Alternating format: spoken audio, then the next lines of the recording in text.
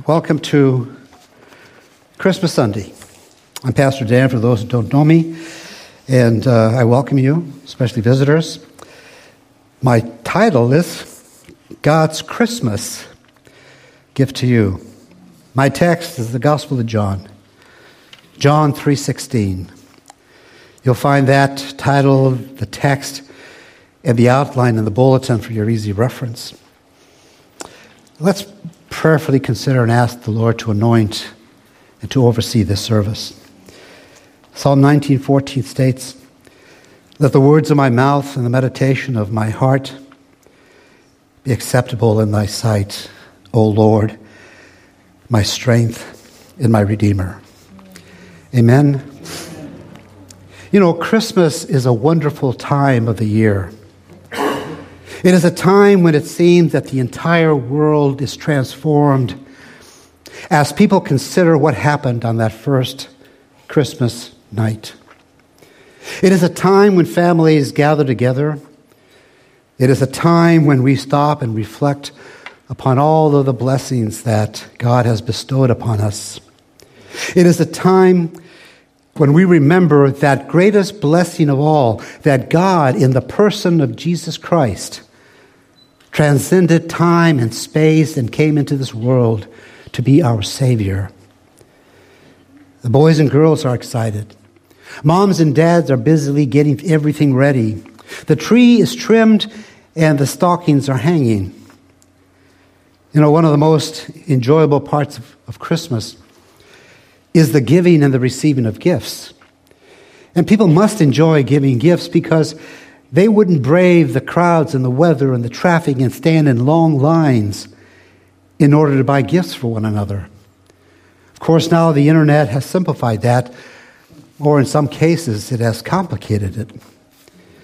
Well, I want to share this morning with you God's Christmas gift to you. And what a shame it would be if you left unwrapped and unreceived that wonderful gift that God has for each and every person. You know, the Bible says in John 3:16, "For God so loved the world that he gave his only begotten Son, that whosoever believes in him should not perish, but have everlasting life." See, wrapped up in this one verse is the whole story of Christmas. Someone has said that if every other passage in the Bible were thrown away and only John 3:16 were available, there would still be enough gospel to save the world. You know, there's enough truth in that verse to fill 1,000 sermons. This is surely the greatest verse ever penned. All other great writings of the poets and sages of all of the world fall short of that one sentence. This verse has been called the gospel in a nutshell. It is and has been called the world's greatest love story. It has been called the gospel of Christ in one sentence. But at Christmas time, I call it God's Christmas gift to you. I want you to allow me to share an expanded and amplified version of John 3:16. I actually shared this at New Hope Chapel 10, maybe 12 years ago. Listen, John 3:16, God, the greatest being, so loved, the greatest emotion, the world, the greatest number, that he gave the greatest sacrifice, his only begotten Son, the greatest possession, for whosoever, the greatest invitation, believes in him, the greatest plan of salvation, should not perish, the greatest condemnation, but have everlasting life, the greatest hope. You know, this morning, I want you to notice several things about God's Christmas gift to you. I want you to notice first in your outline the cause of this gift. The Bible says that God so loved the world that he gave. You know, sometimes we give for different reasons. Certainly because we love. But other times, sometimes we give for appearance sake. And sometimes we give a gift to a person because that person gave something to us. But why did God give his Christmas gift to the world more than 2,000 years ago in the person of the Lord Jesus Christ? Because of the love of God. I want you to know this morning that God loves you so much that Jesus is God's gift, love gift to you. And the only reason that God gave is because he loves. You see, the verse doesn't say God loved, but that God so loved. How great is the love of God? How much was so? How many worlds did God take into his arms? How many sins did God forgive? How many people did God love? How many lives did God envision changing and blessing? Listen, God's love is unsurpassed. He knows no bounds. No water can quench it. No tongue can explain it. A man says to a woman, I love you. That means something. But when he says, I love you so much, that means something different. The Bible says that God loved the world so much that he gave his only begotten Son. Words fail us when we try to describe the height and the depth and the length and the breadth of the love of God. See, God's love is unending. The love that the Bible talks about in Jeremiah 31:3 states, yes, I have loved you with an everlasting love. There has never been a time when God did not love you. There will never be a time when God will cease to love you. Human love is fickle and changing, but God's love never changes. And as I read the Bible, I find that love to be the supreme and dominant attribute of God. Never question God's great love, for it is as unchanging a part of his nature as is his holiness. The Bible says that God is love. Before the morning stars of the world sang together, before the world was baptized with the first light, before the world brought forth the first tender blades of grass, God was love. It was love that moved God to speak the stars into being and to adorn the night. It was love that ignited the sun to give us heat and light by day. It was love that inspired God to fashion rivers teeming with fish and forests abundant with rich fruits. It was love, the love of God, which gave man the privilege and preference when he said, of every tree of this garden you may freely eat, but of the tree of knowledge of good and evil thou shalt not eat, for the day that you eat thereof you shall surely die. Because Satan had contaminated one tree in the garden and its fruit. It was the love of God which was so concerned with man's welfare that he carefully marked the only dangerous spot in that exquisite garden. And in love, God warned man not to partake of that tree. It was love which moved God to seek out man after man made that failing blunder and had eaten of the tree in spite of God's warning. It was love which made God, in tones of disappointment, cry out, "Where are you, Adam?" It was love. The love of God which stood over Sinai and put into Moses' hands the 10 Commandments. It was love which caused God to engrave those laws on the hearts of all people. It was love that could see through the centuries that man was incapable of being what he ought to be without the help of God. That love promised a Redeemer who would save his people from their sin.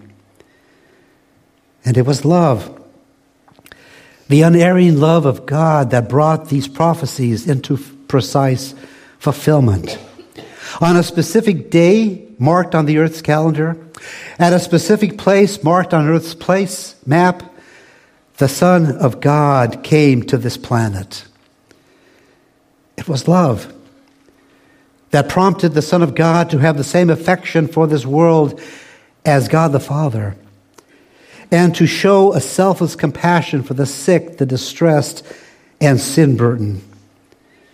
And it was love that caused and enabled Jesus Christ to become poor so that we, through his poverty, might become rich. It was love, the love of God, that made him endure the cross, despising the shame in order that we might be redeemed from sin.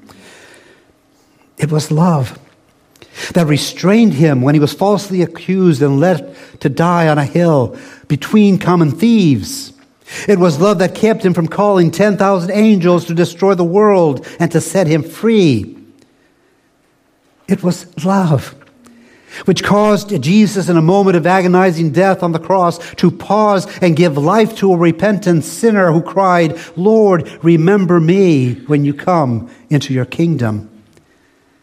And it was love that, with every known torture devised by degenerate men and heaped upon him, caused Jesus to lift his voice with the last bit of mortal energy, and he prayed, "Father, forgive them, for they know not what they do." In Genesis, through the Bible, on through Revelation, from earth's greatest tragedy to earth's greatest triumphs, the dramatic story of man's lowest depths and God's greatest heights can be summed up into 25 beautiful words. John 3:16.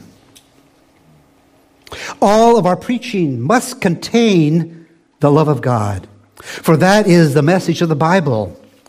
The Bible is revelation of the fact that God is love. When we preach justice, it is justice tempered with love. When we preach righteousness, it is righteousness founded on love. And when we preach atonement, it is atonement planned by love, provided by love, given by love, finished by love, and necessitated because of love. When we preach the resurrection of Christ, we are preaching the miracle of love. When we preach the return of Christ, we are preaching the fulfillment of love. The love of God is unsurpassed, and love of God is unchanging. And then the love of God is unconditional. The Bible says we love him because he first loved us. It isn't hard to love some people. Some people are naturally loving. They have loving ways, loving dispositions, and loving personalities. But there are others who are unattractive, vile, repulsive, and unloving. All of us are in this last category in God's sight. The Bible declares all we like sheep have gone astray, yet God loves us unconditionally. Romans 5:8 says, "But God commended his love toward us in that while we were yet sinners, Christ died for us." You know, when I think of how God loves us in spite of our failures, I'm led to agree with the hymn writer who wrote, "I stand amazed in the presence of Jesus the Nazarene and wonder how he could love me, a sinner condemned unclean." It is an unconditional love. Hallelujah.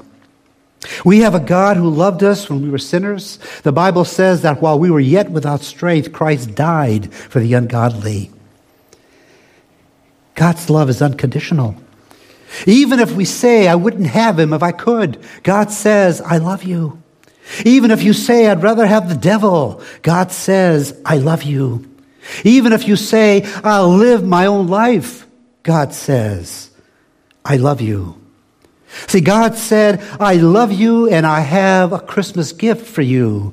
And the cause of that gift is love. God so loved the world, and that love is unsurpassed. It's unending and unconditional. God loves you so much that he provided for you a wonderful Christmas gift. Second, in your outline, consider the cost of this gift. When you buy a Christmas gift, you always consider the cost. In the Bible, it says that the cost of God's Christmas gift to you and to me was his only begotten Son. For God so loved the world that he gave his only begotten Son. People will spend hundreds and hundreds and thousands of dollars during this season on gifts, but no gift can ever compare with the cost of your salvation. For us, salvation is free. It is the gift of God. It's already paid for. But salvation was not cheap. Salvation cost God His only begotten Son. You cannot begin to imagine the suffering, the pain, and the anguish that Jesus bore for us at Calvary. Everything that sin cost, Jesus paid at Calvary. All of the vile, cruel, filthy sins of all of mankind, of all of the ages, were laid upon Him. And as He prayed in the Garden of Gethsemane, rough soldiers took Him from that place of prayer and dragged Him from one unjust trial to another. And then Pilate commanded Him to be beaten. Most men would die from such a beating alone. The Roman soldier took the cruel whip with the bits of bone and metal at the end of leather tongues, and he laid it across the back of Jesus again and again and again. Then they put Him upon the cross upon His shoulders, the cruel, rugged cross. He was forced to carry that cross down the cobblestone streets of old Jerusalem, outside the gate, up Golgotha's hill. They laid the cross on the ground and put the suffering, emaciated body of the Lord Jesus Christ upon that cross. The burly soldier places a spike in Jesus' hands. He draws the mallet back, and again and again and again the mallet falls as nails are driven through the hands and feet of the Lord Jesus Christ. Blood streams down His face from the cruel crown of thorns that has been crushed upon His brow. For 6 grueling hours He hangs between heaven and earth. What is He doing? He is paying the cost of salvation and eternal life. When God got ready to create the world, all He had to do was speak, and the world came into existence. When God was ready to bring light, all He had to do was say, "Let there be light." When God got ready to buy eternal life and forgiveness of sin for our sinful souls, He could not do it with the word of His mouth. For salvation costs so much more than creation of this world. That measures the seriousness and the weight, and therefore the wrath of God. He had to give His own dear Son to die on Calvary's cross, and He hung there until everyone He knew turned his back against Him. Until the world turned as black as the Egyptian midnight, and He cried out, my God, why have You forsaken Me?" All that hell is, and all that hell will be, Jesus suffered. God so loved the world. That's the cause of the gift. And then He gave His only Son. That's the cost of the gift. And lastly, in your outline, consider the condition of the gift. It is simply this: that whosoever believes in Him should not perish. What are you going to do with this gift? If I were to offer you a gift today, if you would simply take it in your hand and walk away with it. Well, you don't take Jesus with your hand, you take Jesus with your heart. What is the condition of this gift? It is faith. By grace are you saved through faith. Whosoever believes in Him should not perish.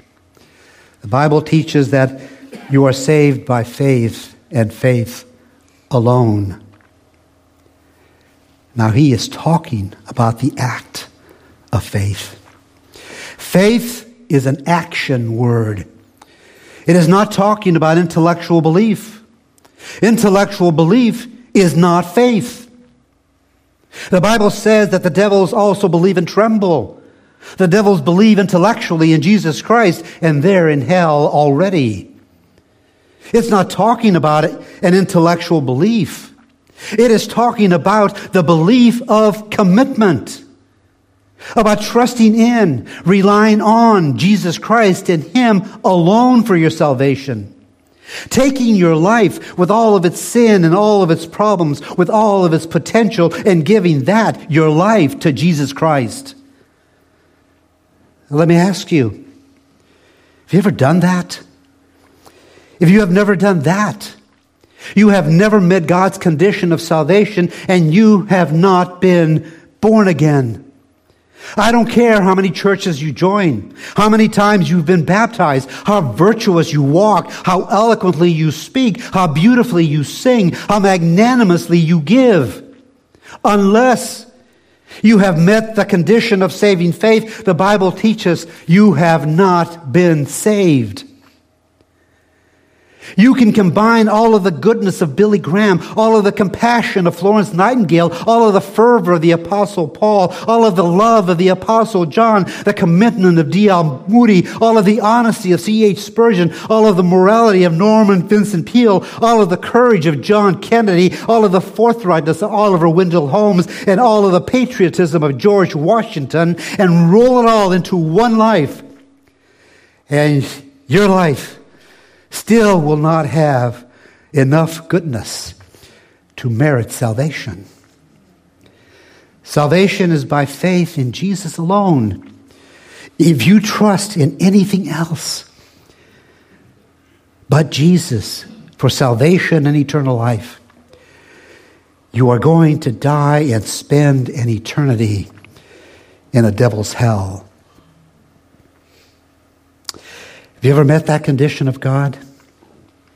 Have you ever by simple faith received Christ into your heart as your Lord and Savior? You see, when you simply open your heart to the Lord Jesus and receive Him by faith and trust Him with your life, then a divine transformation takes place. He gives you new desires, new powers, a new destiny, and new direction in your life. When He comes into your heart, when He comes into that life, when He comes into that home, into that marriage, He comes into those problems that you face, He makes the difference. He simply waits for you to ask Him. The Bible says, whosoever believes in Him, you may be young or old, you may be religious or irreligious. You may be good or bad. But this invitation is to you. Everyone is saved exactly the same way. And that's by faith. That surrenders and is with submission to the Lord Jesus Christ. Amen? Amen. There's no rush out of here. I have a short sermon. Plenty of time. The altars are open. Take advantage. Come and accept God's gift. If you are saved, you can be in your seat. If you are saved, then just come and reaffirm it. If you're not, or you're not sure, come and accept this gift. I'm here, and Pastor Bob is here also to pray with you. And our prayer is that you respond to His call. We cannot save you. And it doesn't matter who's here. It doesn't matter who sees you. You should know unequivocally that salvation is personal, as is damnation. Don't care about anybody else. God's, that is the Father, the Son, and the Holy Spirit's gift, lasts forever. No return policy is necessary. Come.